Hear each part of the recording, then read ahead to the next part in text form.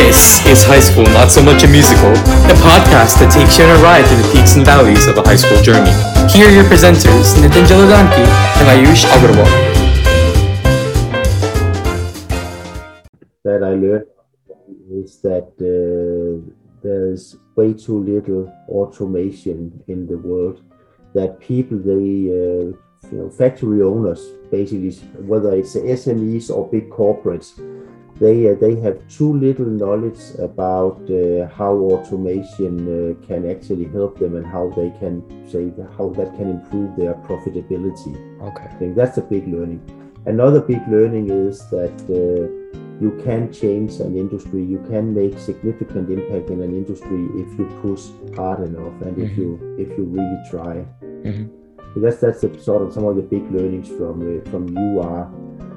But the reason for moving from UR then to OnRobot is also because, another learning is that the robot itself does not create any value in the same way as a gripper on its own does not create any value. It's the combination. It's when you put the different technologies together and when you offer a complete solution to the end user, then you create value. And that is sort of the jump going from, you can say, creating part of the value with universal robots to now creating much bigger part of the value with OnRobot. Okay.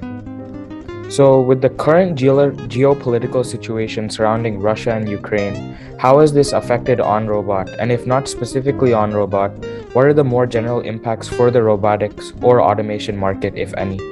Yeah, you can say that if we talk about direct impact, it has a direct impact for us in Central Eastern Europe, where a lot of projects are now on hold. People are nervous. It has a negative impact for us also in Germany and some other, I would say within the automotive industry, because a lot of the big European automotive companies, they get a lot of their parts from Ukraine. Okay. So these factories are now either working on reduced time or being temporarily closed. So there are a lot of projects are delayed, not only in the actual automotive factories, but also tier 1, 2, 3, 4, and so forth. Okay. So there we have negative impact. On a positive impact, what I expect is that, Western Europe is lacking 750,000 to maybe 1 million people in workforce because they are now occupied elsewhere or unable to go from Ukraine to Europe and do what they normally do. So we have a workforce shortage also as a consequence of the war. Okay. And that means that the people they want to maintain the same, say, output in their factories, they will have to automate more. Okay. So we have things pulling in both directions. Right now, it's a negative impact, but medium long term, I think this will. You can say the global mega trend is still in our favor. Okay.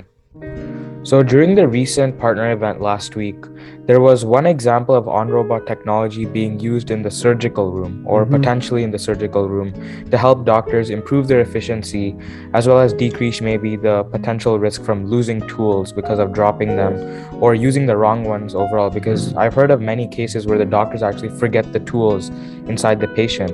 So the more well-funded hospitals will obviously have more budget when it comes to spending on such automated technology, which brings up the problem of unequal access to quality healthcare and stuff like that. So has OnRobot thought about accessibility and equity, and will there ever come a point where your products will be expensive and out of the realm of current healthcare systems? I don't think. First of all, we will not differentiate so pricing or availability. Everybody will have equal access to the product, but of course, they will also have to pay equal prices. I don't think it's the OnRobot product and the pricing of the OnRobot product that makes a difference for the different hospitals or different parts of the world. It's the complete solution, and there we still play a very small part. And I don't think, no matter what we do, that will not really influence that accessibility for everybody. Okay. So, as a growing high schooler, what is some of the best advice that you can provide to me in maybe the next 5 minutes? Be curious. Continue to ask questions. Do what you like to do, and then basically just believe in yourself. Push it. If there's something you want to do, close your ears when people say no. Yeah. So, some further advice that I would request from you is, in the summer of 2020, I actually got the opportunity to be part of a small incubator program where we got to start our own company. Yes. And in there, I started a company called Comet Drones. Okay. And we've been shipping orders for some time now. It's a very, very small company. Yes. But essentially, when you think about drones, you don't really, when you think about it's like DJI, which take like Mavic or photos, but you never think about how to actually build it. And for high schoolers, when you maybe first try to fly a drone, you hit the wall and it breaks. But the high schoolers never really get to understand how exactly the drone flies, why it works and stuff like that. So the problem that I wanted to address was there's no clear instruction on how to build a drone, how to fly a drone. So within our kit, everything is plug-in. So you don't have to worry about soldering, which is something that kids obviously don't have access to. Yeah. So as a part of that, high schoolers, many of them have ideas to start businesses. So what would you say is the first step to making sure that they can create a successful business or in the long term? Or what is that first step that they can take? Because as high schoolers, we observe the world around us and we see a lot of problems, but we don't exactly know how to address them because we see very huge problems and we want to address. We obviously can't address like global warming, but how can we take these large problems and as high schoolers have an impact on the world? I think the most important, whether you are high school or anyone else who wants to start a business, you need to understand your customer and you need to understand how you create value for your customer. If you understand that and if you can see that there is a clear value proposition or value creation, then I think then it's a question of sort of moving ahead, moving forward. If you don't see that, then it's a little bit more difficult. Developing something because you think it's cool, but not knowing if there is someone that it will actually help. I don't think that is the right way to start a business. And when you do it, I would say if you do it as a high schooler, you go relatively slow in the sense that you don't go out and get a lot of loans and stuff like that. Right? You get some funding from your parents or from your family and so on. Maybe a little bit of crowdfunding if you have a really good idea. But then you build something and you get some experience running the business, because running a business is a lot more than developing a product and selling it.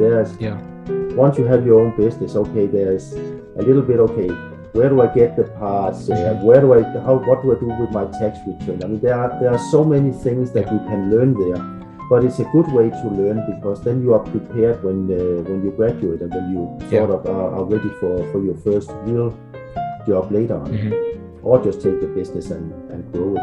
Okay, thank you. And to end it off, who is Enrico Krog Iversen? Can you please explain in just 3 words who you are?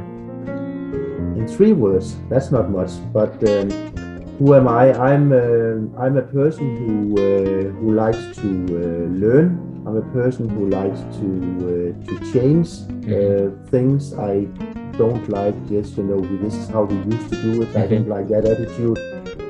I'm a person with a global outlook,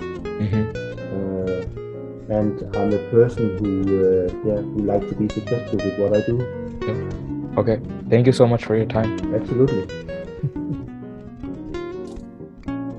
That's our show for today. Now roll the credits. High School Not So Much a Musical is hosted by Ayush Agarwal, Nitin Jaladanki, and Rishi Sinha. Narration by Samhit Padala. Music from Louis Luang Relaxation Cafe, Tune Pocket, and Infraction. If you like the show, please recommend it to your friends and family. Thank you so much for listening, and we'll see you next time.